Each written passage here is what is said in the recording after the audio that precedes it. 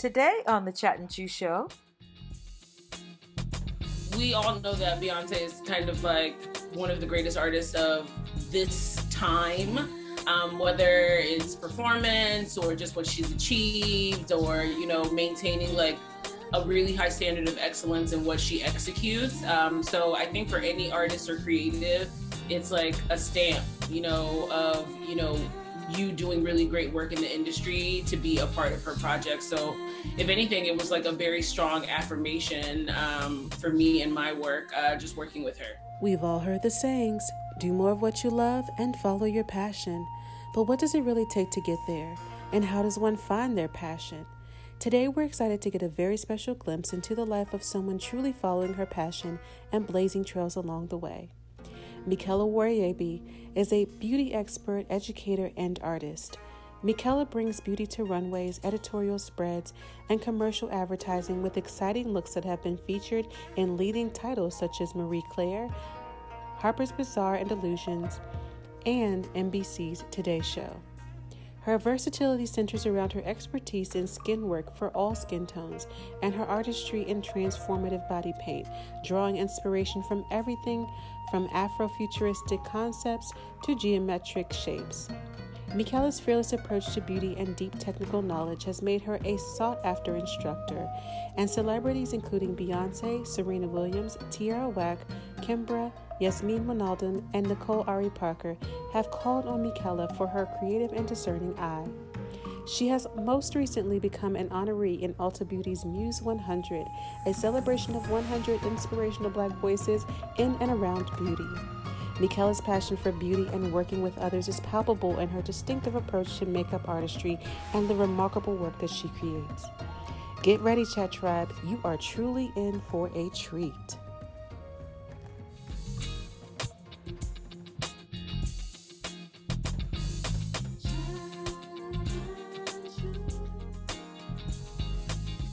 Hello, everybody, and welcome to the Chat and Chew Show. My name is Betty. And I'm Roxanne. And we are just thrilled that you joined us today. We are a show that is designed to empower you to do your relationships better. And all of us can improve our relationships. One thing I know to be true, though, when you feel good about where you are in your life, you tend to do your relationships better. Like if you're unhappy or you're sad, or that's the same thing, unhappy and sad, but you know what I mean? Like it's a different type of, different type of the same thing, yeah. Okay. Right, then you tend to treat people negatively when you don't feel good. And so a way that you can feel good is to do something that you love. And so today's show, we're going to talk to our special guest who is talking to us about how does she get to do something that she loves.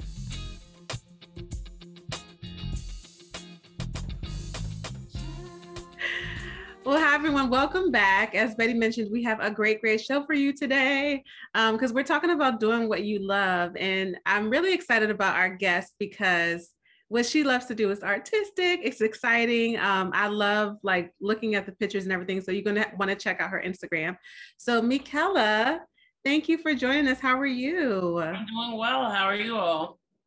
Good. So Michela, I feel like I'm probably supposed to talk about other things first, but I just want to put out there that you did like body art for Beyonce.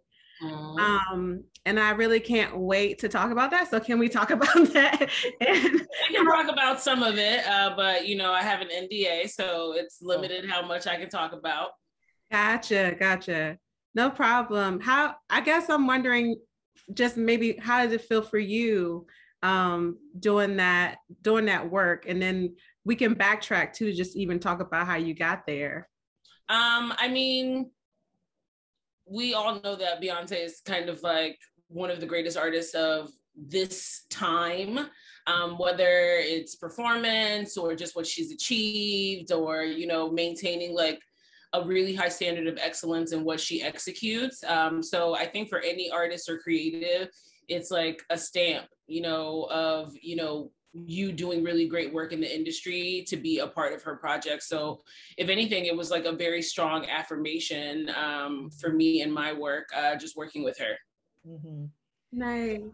We're talking about doing what you love. And I'm like, I can't imagine you start and then you'll tell us your story, but you start from like ground zero, and now you're like being able to do this. I'm like, it just blows my mind that, you know, you can jump to this place. I mean, that just must have been crazy. Yeah, I mean, it took a lot of work. You know, people see on social media kind of like the highlight reel of the journey, but yeah, it's been a long, tough one to get there. So just a lot of hard work, a lot of persistence, tenacity, that type of thing. Mm-hmm. Yeah, I love how you said that, like it's highlights of the journey, like not even it's like people don't see anything in between, but just those highlights. I like how you put that. So let's talk about it, because I really think your work it's beautiful, honestly. Like it's really beautiful, it's unique. Again, you guys are going to need to take a look at the pictures. And but so I just want to talk about, how did you even get into that? What sparked your interest? I mean, it was actually kind of unintentional. I have a background in tech, and was working in the tech world, and just wanted a part-time job at the cosmetics department to get discounts on makeup. And I didn't even necessarily need it. You know, I was just 20. I like to make money. And I was like, okay, well, this could be cool. And then ended up really loving makeup and learning more about, you know, the potential of the beauty industry, and just decided that I was going to leave tech because I wasn't loving it, and pursue makeup artistry as a career. So it was just kind of like a daring jump in my 20s. Wow. So why makeup and not, I don't know, construction? I mean, I just didn't have a natural acumen for construction, but makeup, I seemed to like, I just happened to be in the cosmetics department, and was, well, at the time I was like, oh, I definitely think I have a gift. And maybe I did, but I look back at the makeup now and I'm like, it's really awful. So I'm not sure why you thought you were going to make it, but I guess I was right. I saw something in myself, and I just really loved what I was discovering about the beauty industry. And I mean, I do have a bit of an artistic background. Like in high school and college, I used to draw. I took like fine art classes in addition to my, you know, STEM things. I was a science kid, but I also had artistic inclinations.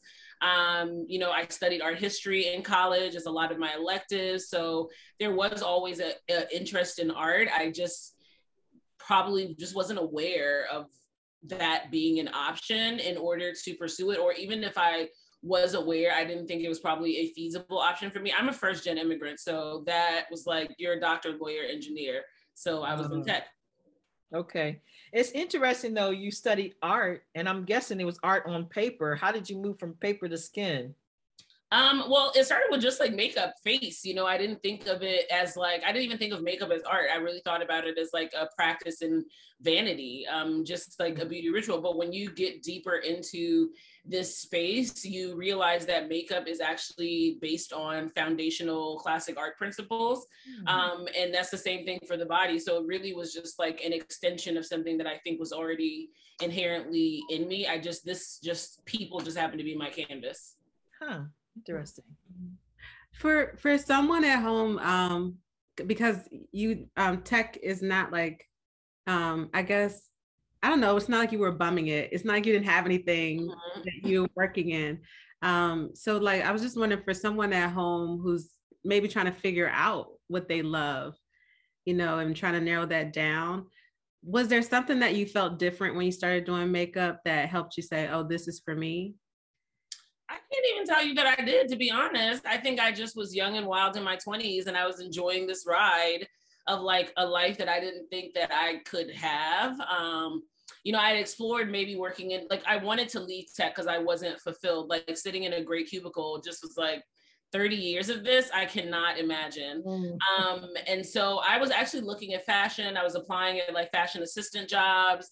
And I was just dabbling in makeup on the side as my part-time. And then I just kind of trusted it. There wasn't a feeling or anything. I just was like, okay, I really like this. I'm going to see where it went. And I mean, I personally just think my steps are guided by, you know, my creator. So I just think I just trusted what I knew that like God told me, that I was supposed to be doing something more creative. And that just happened to be what was resonating with me the most at that time. I mean, if I had connected with someone that was like a mentor position that gave me an opportunity to be a chef. I could be in food right now because people know me as a food influencer. So I think it just happened that this is where I connected most, but I think I just was meant to be doing something creative. I don't think I was ever meant to be working in a tech space. That's huge. Now, a lot of times, and me being one, you kind of know what you want to do. You have this idea, but fear prevents you from, stepping out there because you want to stay with what's safe. Like if I have got a good government job, to think about, I'm going to leave my good government job, you know what I mean? And move out into something else. So it seems like you were able to do that. So what do you think reasons are that people are like, I can't do this? Fear is one, but why would you say other people won't step into what they love to do? I think it's fear and responsibility, to be honest. I was in a position that I didn't really have any responsibilities. I don't have no kids. I don't have a husband. Sorry, someone's trying to call me. I don't have a kids. I don't have a husband. And in my 20s, I was fearless. Like I thought I really could do anything. So I just was like, I could have probably decided I wanted to try to be an Olympian in my 20s and I would have given it a try. Because I just believe that anything was within my reach if I decided I was going to work hard enough for it. So I think at that time, part of that helped me. But I think a lot of people don't know how to overcome fear or to move even in the face of fear.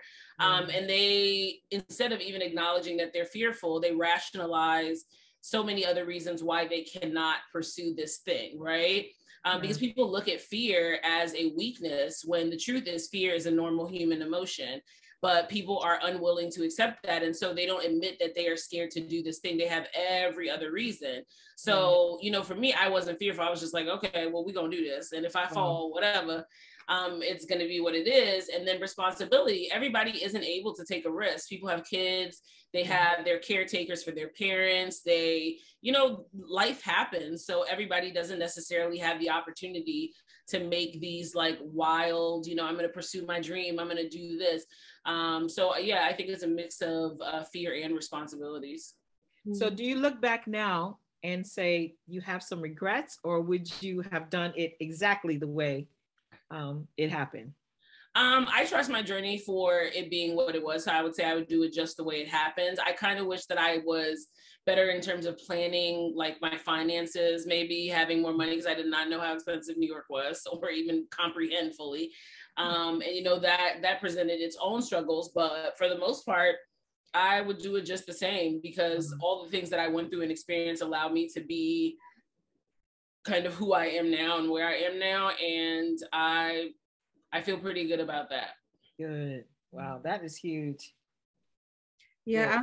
I love the because I'm always like hearing like a roadmap when I'm listening to other people's stories, like pulling stuff from it. And so it's like from you, I'm hearing like you just had a strong sense of faith and like belief. And then like 2, you were willing to move, like you were willing to just go and try things. And like you said, you could have even been a chef if you tried it. Found a way that way. And so it's like if you're a person who's not quite sure, like, is this my thing? You could just jump out there and try it and see what happens, and see like how much you connect with that and how far it goes. So I like that. Thank you. I think too, though, what you said is good. You said you had no responsibilities. I don't know if you were still living at home. Yeah, I was living with my mom. Okay, you living at home. So I think when you're at a certain time in your life, you can just jump out. Yeah. I think there are other times when you still should do what you love, but it's more calculated. Yep. So instead of me quitting my job, let me see how I can go and do a little bit here and a little bit there and still keep my full-time job, because sometimes people are like, God told me that I'm supposed to be and then they do dumb stuff and they want him to rescue them, God never told anybody to put them in a position that they are going to lose it all in that way. I mean, there's always obviously an end purpose, but yeah, I think we have to move with wisdom when we are at certain places in our lives. I certainly do not have the same fearlessness in my 30s that I did in my 20s. So yeah. Now, I'm curious to know too, that did you have other people in your life who encouraged you to do this, or were people saying, girl, what's wrong with you? Oh, it was more "Girl, What's Wrong with You" than anything. Really? I mean, I come from an immigrant family. Again, we are war refugees, and we didn't come here to take chances on having a secure and stable life. We didn't come here to pursue a dream. You came to pursue security and stability. And so I'm really thankful for my mom, because I think that she was scared. She wanted me to stay where I was, where she knew I could be okay, but she allowed me to try. And so, she definitely supported me a lot, monetarily, spiritually, etc. But she was like my greatest champion, but also very much, you can just come home. You do not have to do this. It's not embarrassing if it doesn't work out, and even still, she's like my greatest cheerleader. So I would say that if it honestly wasn't for my mom, like that African parent being like, if you want to really try this, if this is really your dream, I will help you as best I can. I absolutely would not have been able to like reach where I was now. Like, she has been my primary and solo support, but a lot of other family and friends ridiculed me, belittled me for my choice. They didn't really understand or get it. But, when you try to do something that's outside of the status quo, people usually will think you're insane until they see the fruits of the harvest. So now people like celebrate those things, but like before, there was a lot of judgment, and yeah, girl, you crazy. Wow. Yeah.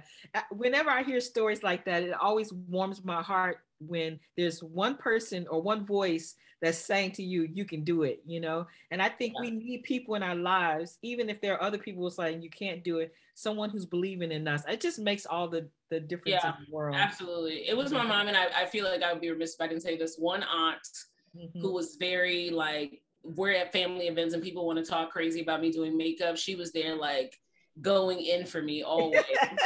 And like a church auntie who, told me when I was trying to transition and find my way, told me to change what I was praying for, not to just leave this job and that I hate this job so much and please help me, Lord, I just can't stand being here anymore, but to say, God, please allow me to use the gifts that you gave me to live the life that I want.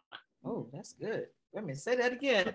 Yeah, God, please allow me to use the gifts that I have to live the life that I want, like the gifts that you gave me, because, having talent or a gift is God-given, or whatever you believe in, Vishnu, Allah, whatever, it's given by a divine creator. And so in my prayers, I started praying more about, I want to use these gifts as opposed to just living by what society tells me is going to allow to be secure. Let me live the life I want using the gifts that you've given me. And that really was the point where I saw a major change in what was happening. Wow, that is good. No, I know you had hard times, that are, and probably still, like all of us, have hard times. Okay. Was there ever a time that, got tough and then you reached out for help? Yeah. Let me tell you something. If you are trying to do this thing, you cannot do it alone. I still humble myself on a daily basis to ask for help. Okay. I literally could not have done this by myself at all. And it's actually it makes you vulnerable, but it makes you stronger in a way that allows you to bare yourself to people in a way that society tells us shows that we're weak. But it's to say, I want to continue doing this, but I cannot do it alone. How can you assist me? And to bare yourself to someone like that is really vulnerable. But it's for me, it's been something that is strengthening, because I don't have to lie to anybody to tell them I'm 100% all the time. Yeah. There's a passage in the Bible says that in a multitude of counselors, there's safety.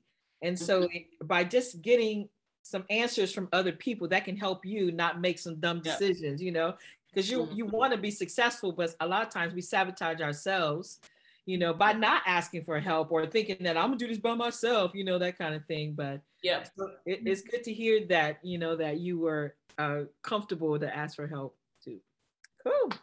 And I also think like we have a misconception, because there's so much self-made, whatever, like this self-made star, this self-made such and such. And so people who are trying to go that direction and be successful think they have to be self-made, which means they do it all themselves.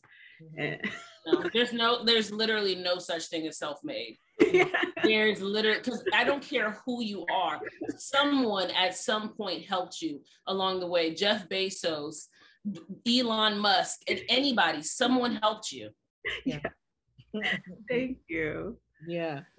Good. Well, it was so fantastic talking to you. I know you had a rough morning, so we're gonna let you get back to it. But you've been a fantastic guest. We would love to have you again. But in the meantime, why don't you tell everybody where they can find you on your socials? You can find me pretty much at my name on everything: Clubhouse, Twitter, and Instagram. It's at Michela Wariebi and michelawariebi.com. Cool. And Roxy, you want to tell folks where they can find us? Yeah, sure. You can find us on Facebook and Instagram at Chat and Chew Show. And also let us know if you want to be on the show, if you have a story you want to tell. And like and subscribe and stuff wherever that button is. Click on it. Thank you. You too. Well, thank you so much for hanging with us. And we'll see you next time. Thank you for having me. Sure. All right, bye-bye. This episode is brought to you by the Chat and Chew Company. Host, Betty Jones.